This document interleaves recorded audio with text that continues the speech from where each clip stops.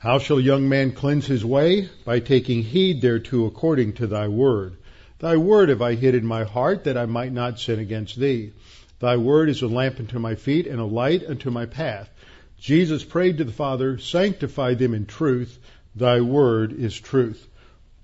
For the grass withers and the flower fades, but the word of our God shall stand forever. Before we get started, we'll have a few moments of silent prayer so we can make sure we are ready to study the Word, focus, and put our attention on the Lord and what He has to teach us this evening. Scripture teaches that we need to make sure that we are always walking by the Spirit. When we sin, that relationship is broken and it's recovered by simply confessing or admitting our sin to God, and we're instantly forgiven and cleansed of all unrighteousness. So after a few moments of silent prayer, I will open in prayer.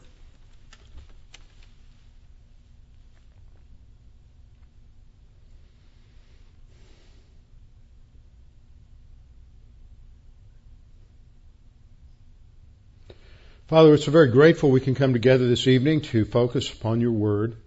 Father, tonight we come and we especially want to remember the Beaver family because this morning Bob's brother went to be with you, and also this morning Roberta's father went to be with you. And so we want to pray for them, pray for their opportunities to be a testimony during this time, especially at the funerals, and that they may be able to clarify the gospel to those they spend time with during their time back with their families. Father, we pray for us as a congregation that we might be focused upon you, and that as we continue to go through various attacks upon Christianity, as our culture shifts further and further away from biblical truth. In fact, more and more, those who hold to biblical truth are viewed as the enemy. And we pray that you would just give us strength. May we be grace-oriented towards those who oppose us, and may we be diligent in our responsibilities as citizens in this nation to stand firm, to be involved, and to communicate with our leaders in a gracious and clear manner to encourage them along the right path. Father, tonight as we study your word, help us to be reminded of how great you are and how necessary it is for us to walk in dependence upon you at all times. We pray this in Christ's name. Amen. All right, last week we went on a great little trip. One I have been wanting to go on for about 35 or 40 years. I think Dr. Steve Austin, who some of you know, because he spoke here at the Chafer Conference about 6 or 7 years ago, I think that was about the first time he took one of those trips through the Grand Canyon. And if it wasn't him, it was somebody else with the Institute for Creation Research. And from the very first time I heard of a group going on a raft trip through the canyon, not just for the sake of going on a raft trip, because that was something that I would like to do just in and of itself. I've always loved whitewater. And back, some of you don't know this, but when I was young, when I grew up going to Camp Peniel, once you were 14, you could no longer be a cabin camper. And they had adventure camps. And the adventure camp was basically canoe trips, and they used to run 3 or 4 canoe trips down the Colorado River up above Lake Buchanan, putting in at a little wide spot on the river called Bend, Texas, just west of Lampasas, and there was about a 70-mile run down to the Buchanan Dam. And I went on those every summer, and then Mike Turnage, who is the I guess the father-in-law of Larry Hanisch. The Hanishes have come here. And anyway, Mike got brain cancer and brain tumor in about 72, and I took over for him. So for about another 4 or 5 years, I ran those, about 4 or 5 trips. In other places, we went up to the Rio Grande and a lot of other places, but I always loved doing whitewater. And so this trip was a real flashback for me. There were a lot of similarities. The one similarity that had faded in memory was the fact that when you're doing a river trip, unless you're in some on the Colorado River, we only camped on one sandbar, but most of the time you're camping on sandbars. And if you've ever camped on the beach, you've discovered that's not the brightest thing to do. As one person on the trip put it, Sean said, we were sandblasted and power washed. And that's a pretty good description of the trip. The rapids would run. They classify them differently on the Grand Canyon, but they would be, most of them would be classified as a Class 4 rapid. Maybe one might approach a Class 5, and they were pretty fun. And if you were in the front of the raft, these were motor-powered rafts that are 36 feet long and about 15 feet wide. And you carried everything with you. All of your gear were in dry bags. You had all the food for the week, everything, and everything you packed in, including what was ever inside of you, you also packed out in their little porta potty. And they had one of those for each day, and they would load that onto the boat, and we would carry that back, and then they take that to a septic system afterwards. Everybody always has asked me, well, what do you do about the bathroom facilities? And that's changed a lot. If you were a camper 40 years ago, you just went out and dug a latrine, but you can't do that, especially in a national park anymore. So you have to pack out everything you pack in, and they mean everything. So it was quite a bit of fun. It was especially fun to listen to Dr. Austin. I'm not going to go into a lot of detail on the things that we learned. I'm just now processing, getting off of all the little microcards and everything, the videos and pictures that I took. And so I haven't even had enough time to think through that. And I'm already in the mode where I'm focusing on the Chafer Conference that starts next week. And so I'm just trying to get this stuff cleaned up a little bit. I hope to do a 2 or 3 lesson special on the Grand Canyon and the Noahic flood sometime around the end of the summer. But during the summer, I'll show you a few little videos and pictures along the way just to reflect on things. We didn't see any scorpions. We saw some ants, but they weren't the biting kind. They were the I'm looking for food kind. And we saw 2 rattlesnakes. One of them was seen on the trail to the Groover. That's the fun little name they gave the latrine. And John's sister saw that one. And then there was another one, 10-year-old boy that was on the trip, stepped over another one. I don't think the snake ever knew he was there because he was already stretched out across the trail and never coiled or anything. They got a nice little picture of him, which I'll show you when I get the picture. But that was some of the excitement on the trip. One night we were making camp in a sandstorm, and that's always fun. That always tests your spiritual maturity, your focus on the Lord, and your ability to use 1 John 1:9 every 1.5 seconds. That was a challenge. We had a little Bible study that I led every morning. Mostly I was going through things related to the flood, 2 Peter 3, Genesis 6 through 9, passages like that, a few Psalms that relate to tectonic events that took place. And so we were connecting those. We had the Lord's table one morning up one of the side canyons, and that was a meaningful and significant time. And then we took a couple of day hikes. Temperature along the river was really rather comfortable. The water temperature of the river was about 50 degrees coming out of Lake Powell, and it doesn't warm up but a little bit by the time we got out at the end of the 187-mile trek. It was so when you're down in the raft going along the river, it's rather comfortable. You have a nice breeze blowing, and that would blow that cool air off of the water, and that kept you comfortable until you hit a rapid, and then you would really get a chance to experience things. So I thought I would show a brief little. This is about a minute and a half. We're going through Serpentine Falls. This was probably the second or third most powerful rapids that we went through, and somehow film just doesn't capture everything that went on. Even the grandeur of the canyon, you just can't shrink it can't shrink it down and really capture it when you're looking at it on film. But you'll get a little bit of the idea. Oh, Eddie, I'm plugging in the sound. You just have to hear the sound on these things.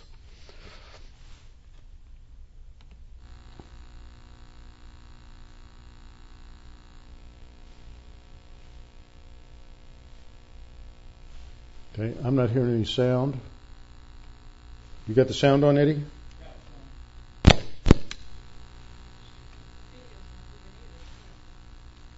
Yeah, it is.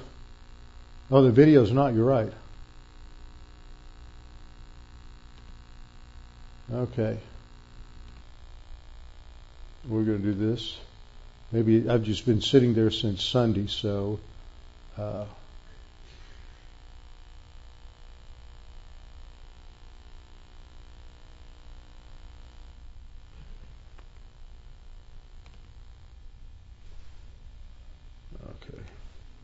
Try this again. That may be a different one. This is Serpentine. No, this is it.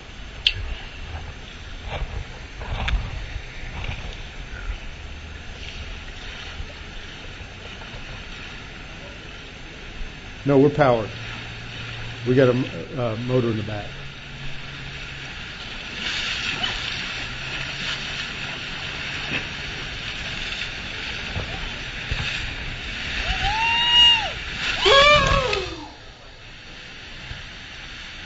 The front was called the bathtub for obvious reasons.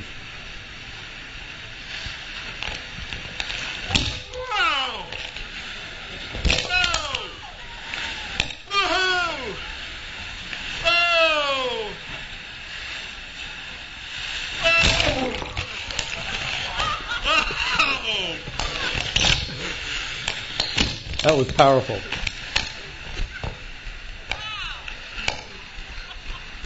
That took me up in the air. Landed in Sean's lap. Yeah, that was quite a force. Anyway, that's an idea. I've got a lot of them that look like that, so I'll just try to pick out some of the more adventurous ones. But that was quite a thrill. But what was the most significant of all was just listening to Steve talk about the geology of the Grand Canyon, how it was formed from a model of looking at it from a biblical perspective, that this was the result of a catastrophic event during the time or following the time of the flood. And this really creates a totally different perspective. And one thing nice about Steve is he's published a number of peer-reviewed articles in geologic or in journals for geology that have been peer-reviewed by evolutionists, and he's had an impact in moving the debate away from where it was in the 70s, where most geologists were still teaching that the canyon was formed over millions of years through gradual erosion, and now it's pretty much understood by a lot of evolutionary geologists even that it was formed through some catastrophe. Now, they would say it was several different catastrophes, 6 or 7 different catastrophes, whereas biblically we would say it was the result of one catastrophe that was related to the Noahic flood. When you look at Genesis 6-8, it describes the fact that the windows of heaven were open and the fountains of the deep burst forth.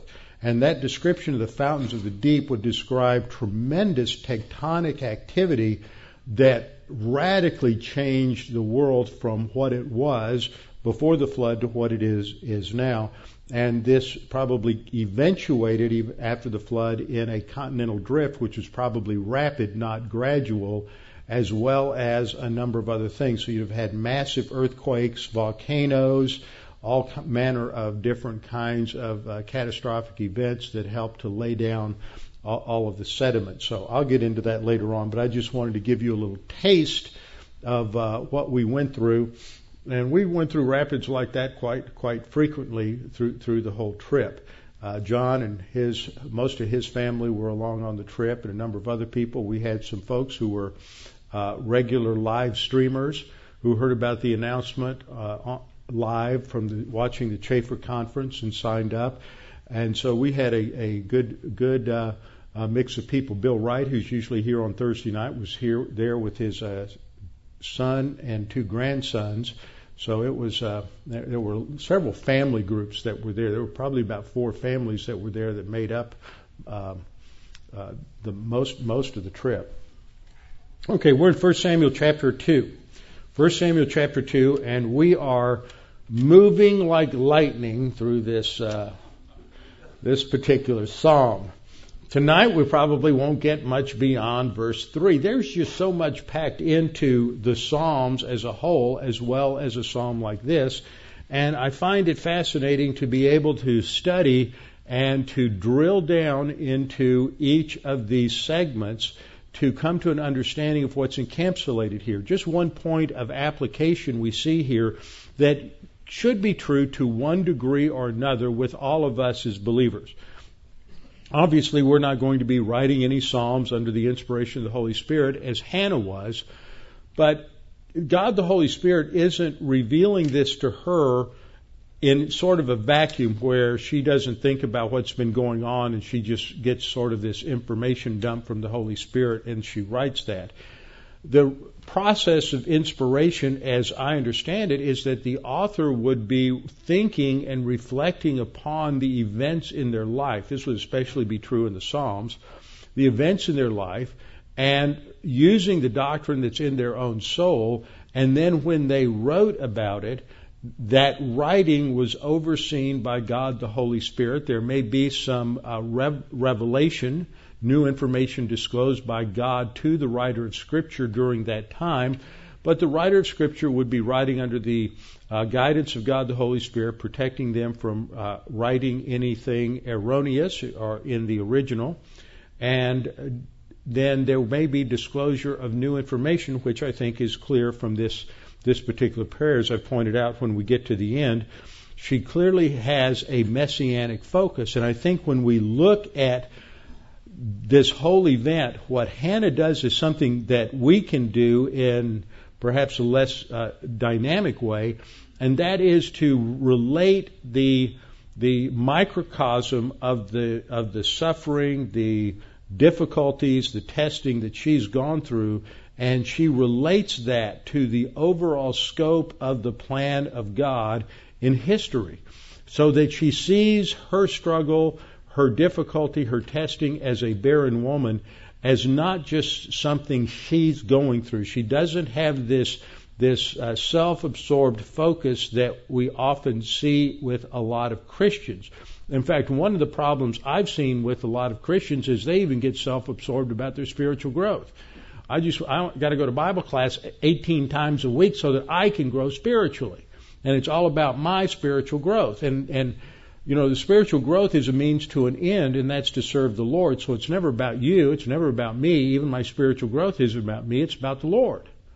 And so we have to make sure that we don't let arrogance easily seep in, and it so easily does. And this is how legalism develops, is because arrogance slips into what are originally very noble, virtuous motives and a desire to study the Word, to know God, and before long, that so easily shifts from I want to know about God to I better make sure I grow spiritually. And so it becomes all about me and my spiritual growth. And I've heard Christians talk in such a way that I'm thinking they just don't realize how arrogant they sound when they're excluding everything else in life that involves application of doctrine just so they can sit and go to Bible class. And that can become a problem. Unfortunately, on the other end of the spectrum, we have a whole lot of Christians in this country who are so distracted by the world and the cares of the world that they don't ever take the time to submit to the teaching of God's Word, and so their arrogance manifests in a different way. Now, as we have seen, this poem begins with a focus on God providing the victory for Hannah. It is a victory hymn of praise, focusing on God's provision of a son to Hannah. In the first verse, the focus is on how God has given her victory. In the second verse, the focus is on the incomparability of God, that He is totally unique. Just to remind us, we have a general structure here where we have three verses at the beginning that focus on the sovereignty of God. Then verses 4 and 5 talk about how that sovereignty of God erupts, that spell with an I and not an E. Erupt is one thing, erupt is something else. It goes into human history. God penetrates human history and He changes things. and he overrides the plans of mankind, and he interferes with what man wants to do out of his arrogance. That's covered in verses 4 and 5. Then we return to the theme of God's sovereignty in verses 6 and 7. Again, a reference to God overriding the plans of man in the beginning of verse 8. A return to God's sovereignty, and then she comes to this conclusion related to how all of this fits God's plan to provide a Messiah in human history. So in verse 1, she rejoices in the Lord. The focus here is on rejoice, as you see in the way I've color-coded this verse. Rejoice, she exalts the idea, I open my mouth at my enemies, is that she's declaring her victory over her enemies, that kind of an idea. And then concluding in her joy at her deliverance. Salvation there is not related to spiritual salvation, related to either justification, sanctification, or ultimate glorification. It's related to deliverance from her problem. And the problem was the fact that she was barren and unable to give birth. So the first verse focuses on God as the source of our joy and our deliverance from the problems and adversities of life. He is the source of our strength in oppression. No matter what we're facing, God is the answer. No matter what the ultimate question is or what the ultimate problem is, God is always the answer.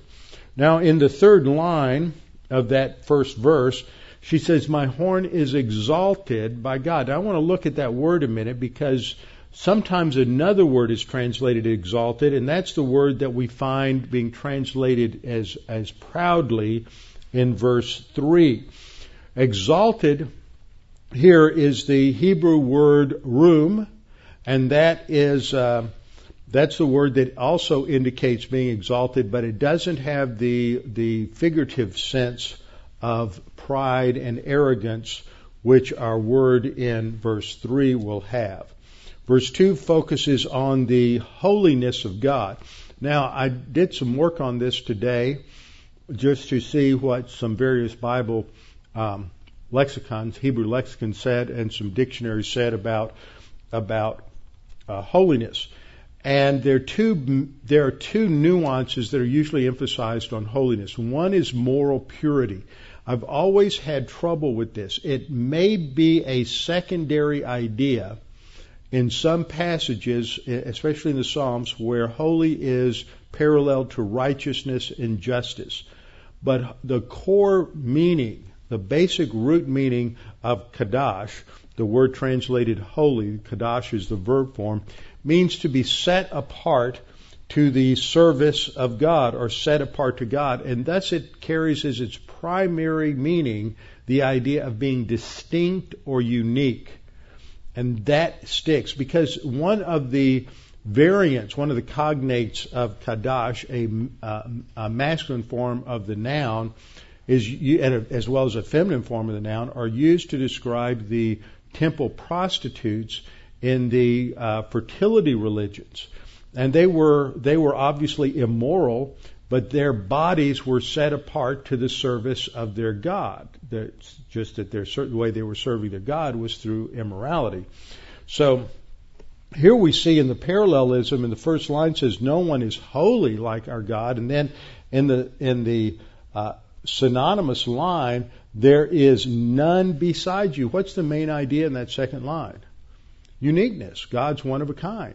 So we see that the meaning for holy here, as seen in the synonymous parallel, is that God is unique. He is distinct. He is one of a kind. And so this emphasizes his incomparability. He is one of a kind. And this is stated many times in the Old Testament. We looked at these last time, passages like Leviticus 11:44 and 11:45, which are quoted in 1 Peter 1:16. Be holy, for I am holy. This is a true statement and a command that is brought over into the New Testament. We are to live our lives as set apart to God. Another word that you have in English that's a translation for part of this word group is consecrated. And consecrated has that idea. These are old words with religious, they just drip with religious overuse, and most people don't know what they mean, but even the word consecrated is defined as sacred. That clarified things for you, didn't it? And both of them, though, go back to the idea of that which is set apart to the service of God. So Israel was called to be set apart to the service of God. We're called to be set apart to the service of God. That's the purpose of Romans 12:1 and 2. And then I pointed out that in the last line, God is ascribed the attribute of immutability, steadfastness, faithfulness. And it's all done through the metaphor of the term rock. Using the Hebrew word sur, it just refers to a large rock. And this is used several times, as I pointed out last time in Deuteronomy 32. He is the rock. Deuteronomy 32:15, the rock of his salvation. Deuteronomy 32:30, unless the rock had sold them. 2 Samuel, here's a good picture from the Grand Canyon. I saw these as we were going down the river, and I thought, that's a picture for a slide on the rock. For who is God except the Lord, and who is a rock except our God? The Lord lives. Blessed be my rock. Let God be exalted, the rock of my salvation. Then in Psalm 18:2, the Lord is my rock and my fortress and my deliverer, my God, my strength, in whom I will trust, my shield and the horn of my salvation, my stronghold. This is using this imagery. We have the image up there of this massive, massive rock that can't be moved. It can't be knocked down. It is steadfast and immovable. And so that is the point of comparison between this rock and God. He is our defense. So, with that as reminder, let's look at verse 3. In verse 3, the focus shifts from God to the arrogance of man.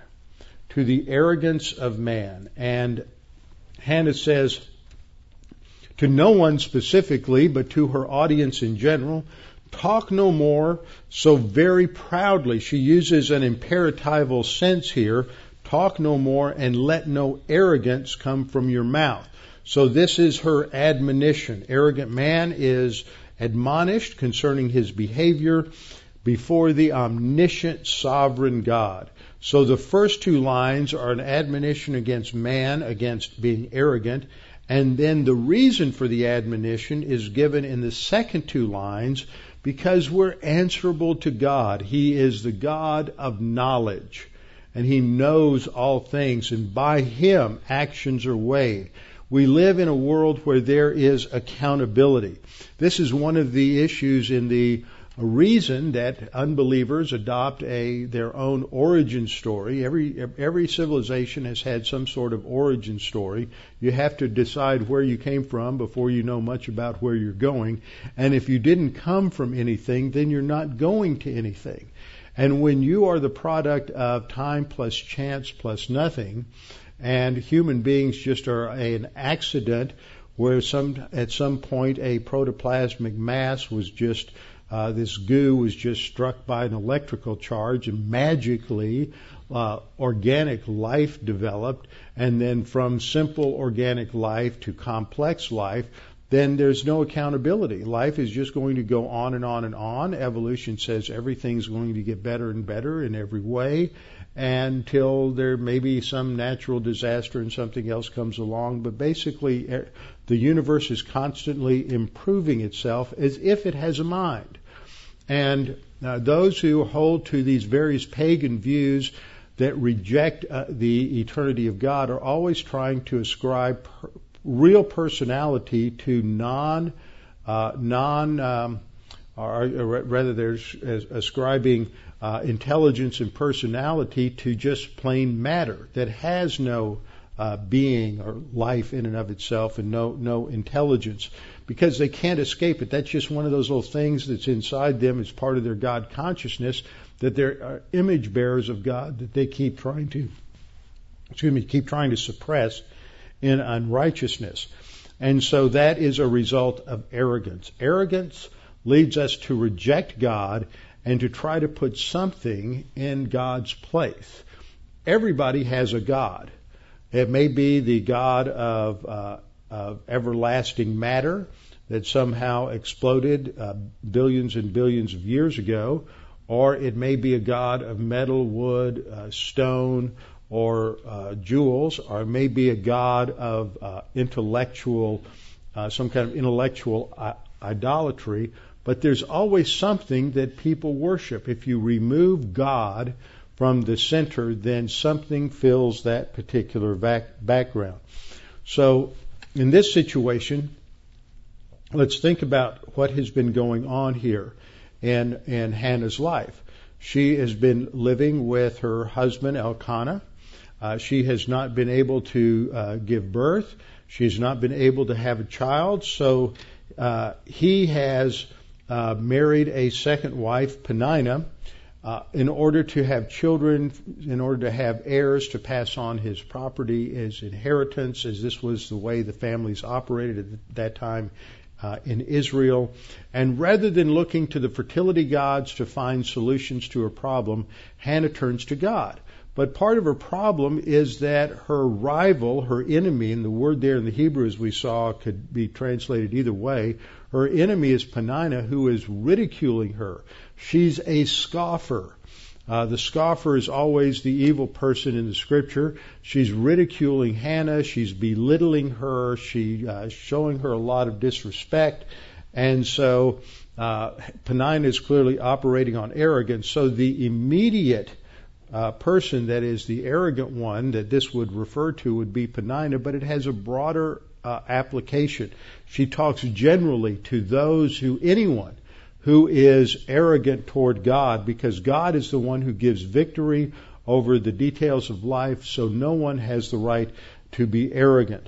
And she says in that first line, talk no more so very proudly. Now, this is an interesting construction in the Hebrew. There's actually a double use of the same adjective. And the adjective is gavoa, which means to be high, to be exalted, to be raised up. It's even used in one passage of the high flight, the elevated flight of a bird. So this is the literal meaning. This word and its cognates, that means the adjectives, the nouns, the verbs that are built off the same root in the Hebrew Old Testament, is used many, many times in a legitimate sense, in the basic literal sense of that which is high or lifted up.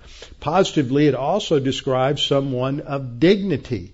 It's used to describe God as exalted, as the exalted one. So it has a positive sense. In Isaiah chapter 52, verse 13, Isaiah talks about the suffering servant, which is a phrase for the Messiah, as one who will be exalted. That's that word room that I mentioned earlier from verse 1, where Hannah says, my horn is exalted. That's that word. The servant will be exalted, room, and lifted up, nasa, and he will be very high, gava. So that shows that this word can have a very positive sense. It refers in places to the growing of a tree, the growing of a vine, the heavens that are exalted or lifted up above the earth. It talks about Saul, who's taller than any of his people. So it has a literal meaning that is not that does not have any negative connotations. But most often it is used in a figurative sense to describe arrogance and pride. For example, in Psalm 138, verse 6, we read, though the Lord is on high, the Lord's lifted up, yet he regards the lowly, but the proud he knows from afar. That's our word there, the proud. So it's used it's a word, sort of a synonymous word that's used here to bring out the idea that the Lord is the one who is on high, but the high person, the person that thinks he's lifted up or lifts up himself, is the one that God knows from afar. He stays away from it. Proverbs 14:3, in the mouth of a fool is a rod of pride. New American Standard says it's a rod on your back. That's the implication of the statement, a disciplinary action. But the cause of that disciplinary action is what is literally stated in the Hebrew. It is a rod of pride. But the lips of the wise will preserve them. So the first line is an admonition to keep your mouth shut and not to express things in arrogance and in pride. The second line is a synonymous parallel stating the same thing with slightly different words, saying, let no arrogance come from your mouth. And here we have the Hebrew word atak, meaning arrogance.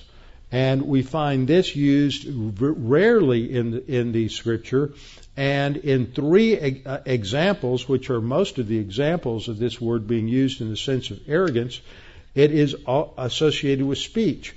Psalm 31:18 says, let the lying lips be mute, which speak arrogantly against the righteous with pride and contempt. So that's the word arrogantly. Psalm 75:5, do not lift up your horn on high. In other words, don't exalt yourself. Do not speak with insolent pride. That's our word atak. Psalm 94:4, they pour forth words. They speak arrogantly atak. All who do wickedness vaunt themselves. So it's interesting how this word is connected to boasting, to someone who is speaking proudly and contemptuously in terms of their arrogance. Now, in the second half of this strophe, we have a warning. It says, for the Lord is the God of knowledge. Why should you keep your mouth shut and not boast and be arrogant? Because God is omniscient, and by Him actions are weighed. Accountability is coming. This is seen in passages such as Isaiah 13:11. I will punish the world for its evil, and the wicked for their iniquity. I will halt the arrogance of the proud, and will lay low the haughtiness of the terrible. God makes war against the arrogant. This is expressed twice in the New Testament. It's expressed in James chapter 4. I think it's about 4:11 or 12, and it's expressed in 1 Peter chapter 5 verses 5 and 6, I believe. I will punish the world for its evil. God is going to hold us accountable. Now, what's brought out here is a focus on the character, the attributes of God. So we are reminded of the essence box. We think about God as sovereign. He rules over the universe. That's the backdrop for the entire psalm. But it's bringing out the fact that God rules in a righteous manner. He is the standard of governance for the universe. God, the righteousness of God is the standard by which He judges all things. His justice is true because it's based upon an absolutely perfect, righteous standard. God is also truth or veracity, so that what He says is absolutely true, and He is omniscient. He knows all the knowable, everything possible. Nothing escapes God. Nothing we do escapes God. He knows every action. He knows every thought. He knows every motive. It's impossible to pull the wool over God's eyes. You know where we got that phrase, that idiom, pull the wool over anybody's eyes? That's a great idiom. We talk about idioms and slang and things like that. Well, back in the 1600s, 1700s, and even into some of the early 1800s and up to modern times, British judges wear wigs. Back in the 1600s, 1700s, gentlemen in England wore wigs, and judges wore wigs. And that, even though the practice among the men died out by the early 1800s, the practice of judges wearing wigs continued. And the wigs were made out of wool.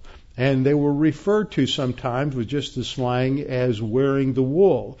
So if you pulled the wool over somebody's eyes, that was tantamount to pulling a judge's wig down over his eyes so he couldn't see the truth, so he couldn't see what was going on. So it's an idiom for deceiving someone. So we can't pull the wool over God's eyes. He will always see the truth. And we will not get away with what we think we can get away with. This is the warning for Hannah. So this introduces us to the doctrine of arrogance, and I thought I would just take a few moments to review about 6 or 7 points on the doctrine of arrogance. Arrogance is extremely important to study in the Scriptures. First of all, let's define arrogance. Arrogance is the promotion of self rather than obedience to God. It is asserting our will over God's will. It is fundamentally saying, I'm the one who determines what's best for my life, not God. It is the assertion of our own desires over God's desires. And the very first expression of sin in the universe was an expression of arrogance. The 5 I wills of Lucifer in Isaiah chapter 14, 13 through 14 express Lucifer's original sin. And it's idolatry. It's arrogance. For you have said in your heart. Now, heart is a term in Hebrew as well as in Greek that refer to, sometimes it's a synonym for the soul. Sometimes it's a synonym for the mentality or the thinking part of the soul.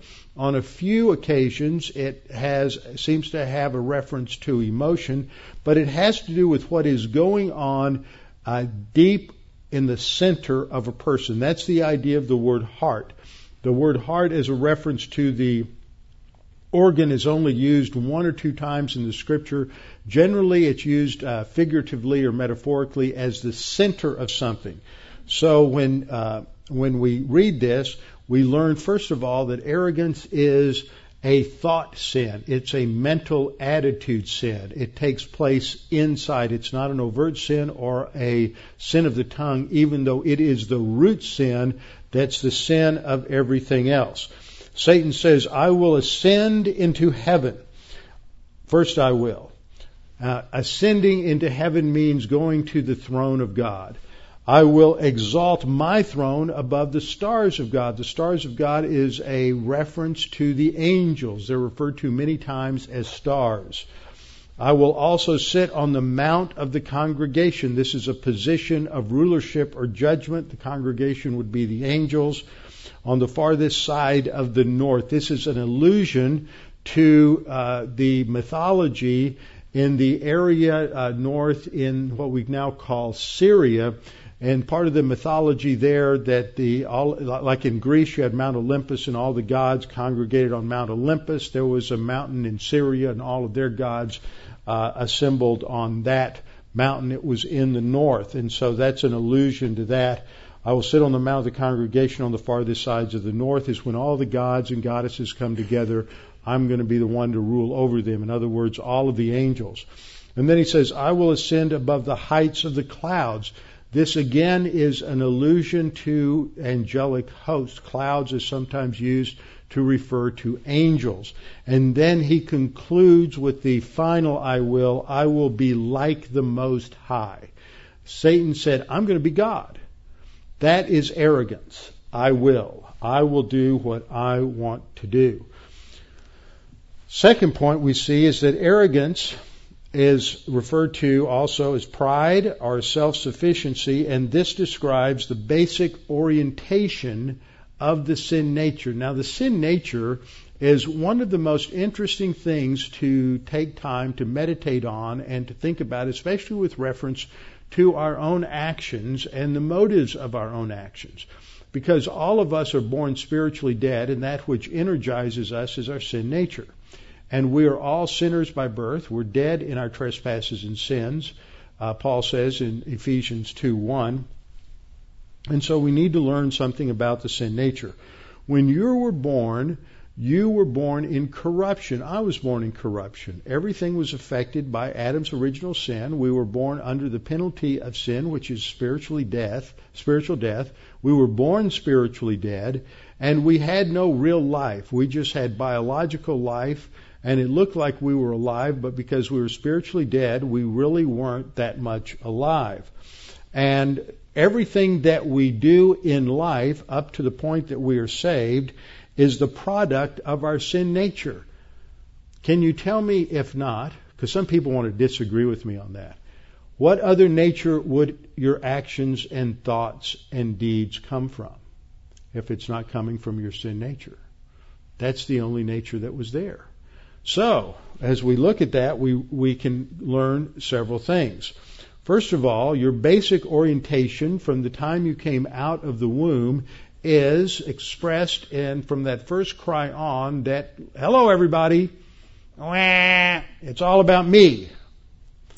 It's all about me for a long time, and if you have good parents, they will try to disabuse you of that notion from the get-go. If they're a little slow on catching on, then they're really going to have a battle on their hands, because we learn how to twist people around our little fingers very easily.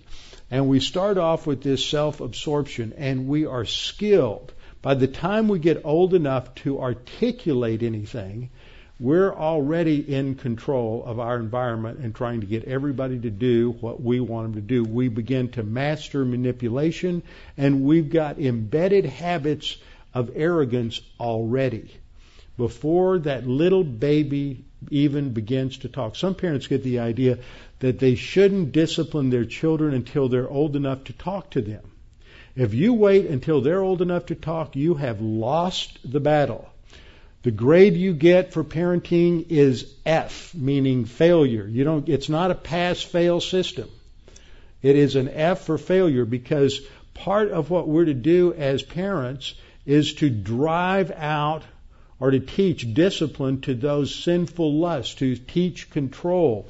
And if they don't start learning self-control from an early age, meaning 1 or 2 days, and even though they don't exercise it, you don't see it a whole lot, as you just quietly tap them on the fanny, they start getting the message, and that there are negative consequences for bad actions, and you just reinforce that. Of course, what I just said was probably illegal in 5 or 6 states now, and may be illegal in the whole country before long.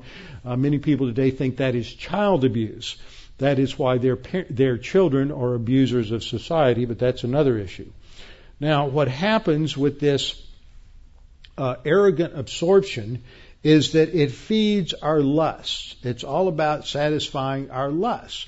Some of those lusts are related to basic human needs, such as the fact that I need to eat, I need to sleep, I need to drink, and I need to go to the potty. Those are the basic needs that happen when you're a little kid in diapers. And you want those needs met. And so you learn that if you scream loud enough, or if you're grumpy enough, that somebody's going to figure out what's going on. But as you get a little more advanced, those lusts express in different ways. Now, this one nature learns how to do relatively good things, and it also learns how to do things that are evil. So we call the relatively good things human good. Jesus said to his disciples on more than one occasion, you being evil know how to give good gifts to people. You being evil know how to give good gifts to people. What he's expressing there is the core nature of every human being is evil. That's the core difference between somebody who is politically and theologically liberal and someone who is politically and theologically conservative. And if you are if you believe man is basically evil, or that he needs controls put on him, and you're not a conservative, then you need to straighten out. If you are a conservative and you don't believe man is basically evil, then you need to switch sides. That's the core issue. Read the first chapter of the opening preface in Thomas Sowell's book, Conflict of Visions, where he traces this historically in politics. Man is basically evil, and we have to understand. That doesn't mean he can't do good things. The Bible says he's basically evil, but he knows how to do relatively good things. But you have to have controls through government to control the evil, and this is why absolute power corrupts absolutely, and why we have to have controls, checks, and balances. And have you noticed how people are attacking the Constitution on the issues related to the checks and balances between the Supreme Court, the legislature, and the executive branch? There's always been a fight, a tussle, a tension between them, but they're just getting downright nasty about it. And the Supreme Court thinks that they are not subject to checks and balances. They think that they are the check and balance. And this is also a problem with judicial dictatorship. So we have to be careful. We are teetering on the edge of the collapse due to the fact that things generally always run downhill. So people can do good things, but they can't do perfect righteousness. They can't do that which God approves of. And then they also commit sins in three areas: mental attitude sins, sins of the tongue, and overt sins. Now, those trends are fun because we trend in two directions. One is a trend that is related to human good. We trend towards asceticism. Asceticism is, God, I'm going to impress you by giving things up for you. I'm going to become more and more moral. I'm going to be a little Miss Goody Two-Shoes, and you're going to think I'm great. You're going to be Pollyanna's, what was her Aunt Polly. If you do good, go to the liberal Methodist church. Notice that's part of the backdrop of that story. Then you can work your way to heaven. Liberal Methodists believe man is basically good. But that leads to moral degeneracy. Leads to moral degeneracy like the Pharisees. The Pharisees were very moral, but they were degenerate. They were arrogant. Arrogance always produces degeneracy. It can produce moral degeneracy in the area of human good or immoral degeneracy. These would be the tax collectors and prostitutes and sinners that Jesus hung out with. I generally find that people who are really honest about how sinful they are and recognize how sinful they are, and they err in this particular area where they're licentious, lascivious, and antinomian, they know that they can only be saved by grace. The hard nuts to crack are the ones that are on the moral ascetic side. They think that somehow they've impressed God. They've been good enough. They've given a lot of money. They've been involved in social causes. They've been involved in helping people out in their community. They're well thought of. They're honest. They're helpful. All of these other things. But God says it's not good enough. It's good, thank you very much, but it's not good enough because it's still motivated by your own arrogance, and that has tainted everything. If you're moral degenerate, though, you know that you need Jesus. But if you're an immoral degenerate, if you're a moral degenerate, you don't think you need Jesus because you're good enough. And so it's hard to get them to realize they need the gospel. So that's the thrust of the sin nature. Now, the third thing is that humility in the Scripture is the opposite of arrogance.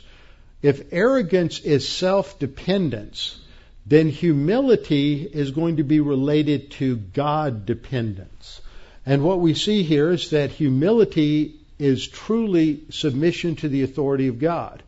It's not just avoiding the appearance of arrogance. That's pseudo-humility. Pseudo-humility, you want to act meek and mild and gentle, but it's still generated by me, arrogance. So arrogance is the assertion of our own authority over against God's authority. One of the most fascinating verses in the Bible is Numbers 12:3, which states that the man Moses was very humble. He was the most humble of all people, more than all men who are on the face of the earth. But he's not a mild little man. He's not being run over day in and day out by those 3 million Jews that he's leading through the wilderness. They are constantly rebelling against him, and he stands his ground because he recognizes that he is the servant of God and he is under the authority of God. So a person who is humble is a person who is properly oriented to the authorities that are set over them. So arrogance is basically the assertion then of our own authority against God's, whereas humility is submitting to God's guidance. Passages that emphasize this, Proverbs 29:23, a man's pride will bring him low, but the humble in spirit, the person who is authority-oriented to God, will retain honor. Proverbs 11:2, when pride comes, then comes shame, but with the humble is wisdom. Now remember, the key to wisdom in Scripture is what? Remember our study in Proverbs? The fear of the Lord is the beginning of wisdom. The fear of the Lord is submission to God's authority. So when pride comes, there comes shame, but with humble is wisdom. Humility is related to the fear of the Lord. If humility brings wisdom and the fear of the Lord brings wisdom, then humility and the fear of the Lord are correlative. They relate to one another. Now, I want you to notice in the Proverbs 13:10, the last verse up there says, when pride comes, by pride comes nothing but strife, but with the well-advised is wisdom. Now, notice how that last phrase in verse 10 and the last phrase in verse 2 are identical. But in English, you have a difference between the word humble and the word well-advised. The person who's well-advised is somebody who submits to the authority of God and listens to God's word. It is relative to being humble, listening to God and doing what God says to do. That means, point number 4, that humility is a product of grace orientation.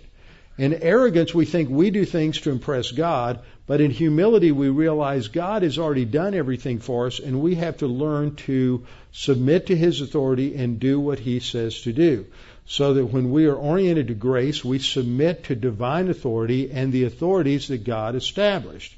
A result of that mindset, the mindset of humility or mental attitude, produces a way of life, a mode of personal conduct that minimizes self-absorption, self-promotion, and self-dependence. It's not about us, it's about God. As such, we submit to authority. So that in divine institution number 1, let's have a little review. What's divine institution number 1? Personal responsibility. Who's the authority we're answerable to? God. Divine institution 2, the marriage. Who's the authority? The husband. Divine institution number 3, the family. Who's the authority? The parents. Divine institution number 4, the governing authorities. God establishes government with the covenant with Noah, and the authority is the governing authorities that God establishes within a nation. And then divine institution number 5 is nationalism over against internationalism. And again, what's the ultimate authority that the nations are accountable to? It's back to God again, just like divine institution number 1. So, under point number 5, arrogance is always related to self-centered goals. It's all about me, all about doing what I want. These are our arrogance skills that start with self-absorption. Self-absorption, when you're absorbed with yourself, then you indulge yourself. I'm going to give in to all of my wants and all of my lusts. And that leads to self-justification. Now you justify your actions. That leads to self-deception, because now we live in a fantasy world because we're suppressing truth in unrighteousness. We're rejecting truth, substituting a fantasy or a lie for the truth, and that brings about self-deception. And now that we're redefining what truth is, we have become God. That is exactly what is happening in the upper echelons of government leadership in this nation. As we're seeking to redefine marriage, and speaking of arrogance, there was an article on the front page of the Chronicle this morning about a homosexual advocate who's been meeting with evangelical leaders. And he met with a group of leaders at Biola University in California, which is, Biola is an acronym for the Bible Institute of Los Angeles. And he was meeting with them, and the article said, and I don't know whether this is a misrepresentation by the person who wrote the article or whether it just shows how sad the theological leadership is at the campus. He didn't sway them too much, but he said when they were talking about Sodom and Gomorrah, that according to the article, this guy got them all to agree that the reason God punished Sodom and Gomorrah was for arrogance and greed, not for sodomy. Just to make sure I didn't miss something, I went back and I read Genesis 19 today, and then I looked up every reference to Sodom in the Bible, and not once are they indicted for arrogance and greed. Now, arrogance is clearly the root of the problem. Arrogance is the root of every sin. So the way it was expressed at Sodom was through sodomy, was through homosexuality, and that is exactly what God says is why He destroyed them, was because of the evil of sodomy that was there. So, I don't know, everybody just seems to have problems understanding what the Scripture actually says. So we have our arrogant skills, and then under point number 6, I only have 8 points, so we'll cover the last 3 very quickly. Humility as submission to God also rejects arrogance and arrogant speech. That's part of what our mental attitude should be. If I'm submitted to God, then I'm going to reject arrogance. I'm going to say no to arrogance, and I'm going to say no to arrogant speech, to boasting. Proverbs 8:13 says, the fear of the Lord, remember the fear of the Lord is submission to God. The fear of the Lord is the beginning of wisdom. The fear of the Lord is to hate evil, pride and arrogance and the evil way. So all of those three, pride, arrogance, and the evil way, are all brought into view there as the core of evil. And the perverse mouth I hate. Perverse mouth is the arrogant mouth. So God hates that. So we should hate that. We should reject it out of hand.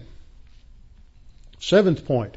Arrogance is a gateway sin to all manner of other sins. It's really the root of every sin, no matter what it is, but we'll look at some of the ones that are associated with it. It involves not only other mental attitude sins such as jealousy, bitterness, vindictiveness, revenge motivations, self-pity. I guess whining would be a sin of the tongue, so we'll add that to the next category. Self-pity produces whining. Whining comes from self-pity. Self-pity comes from arrogance. So self-pity, conceit, inordinate ambition and competition, and contempt for others. Those are all mental attitude expressions of arrogance. Lying, boasting, whining, complaining, argumentativeness, slander, gossip, and maligning are all verbal manifestations of arrogance.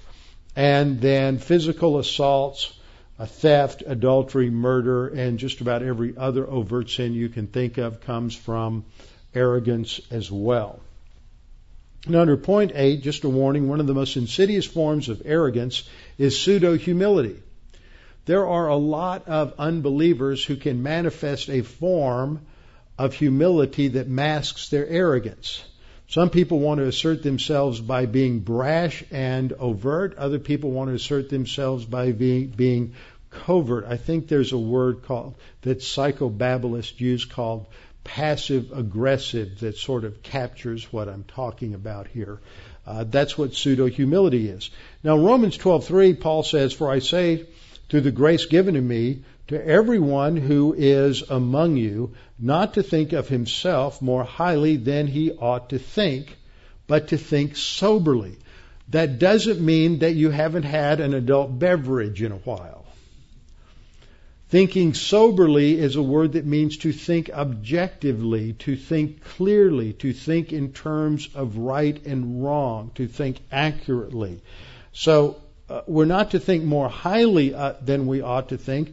We're not to think more lowly than we ought to think either. We are to think accurately about who we are. That's the idea of soberly. We're to have an objective assessment of who we are. We don't blow ourselves up, and we don't try to become the poor little meek and mild and humble person that we think will impress everybody. We are not to be arrogant. Why? Because as Hannah says, there's accountability.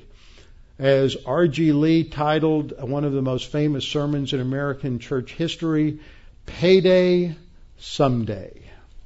We liked that on this trip. They had this huge box of snacks. They had apples and oranges, and they had these big, huge Ziploc bags of Snickers. You could get them with almonds or the original with peanuts, and they had these huge bags of Payday. So we talked about payday someday, every day, because we were also talking about the flood and judgment, so that worked in. So there is an evaluation ultimately. So we need to keep a guard on our mouth, keep a guard on our thinking, our arrogance. We need to confess it. We need to submit to the Lord, and God will be the one who exalts us. God makes war against the arrogant, Scripture says, and He lifts up the humble. Father, thank you for this opportunity to study through this passage today. May we be reminded that we are all arrogant in many, many ways, and that we need to recognize that, identify it, confess it. We need to, through your word, solve that problem, through grace orientation, through humility, through authority orientation to your word, setting aside and rejecting that which is arrogant, and looking towards that which you approve of, and humbling ourselves under your mighty hand. And we pray this in Christ's name. Amen.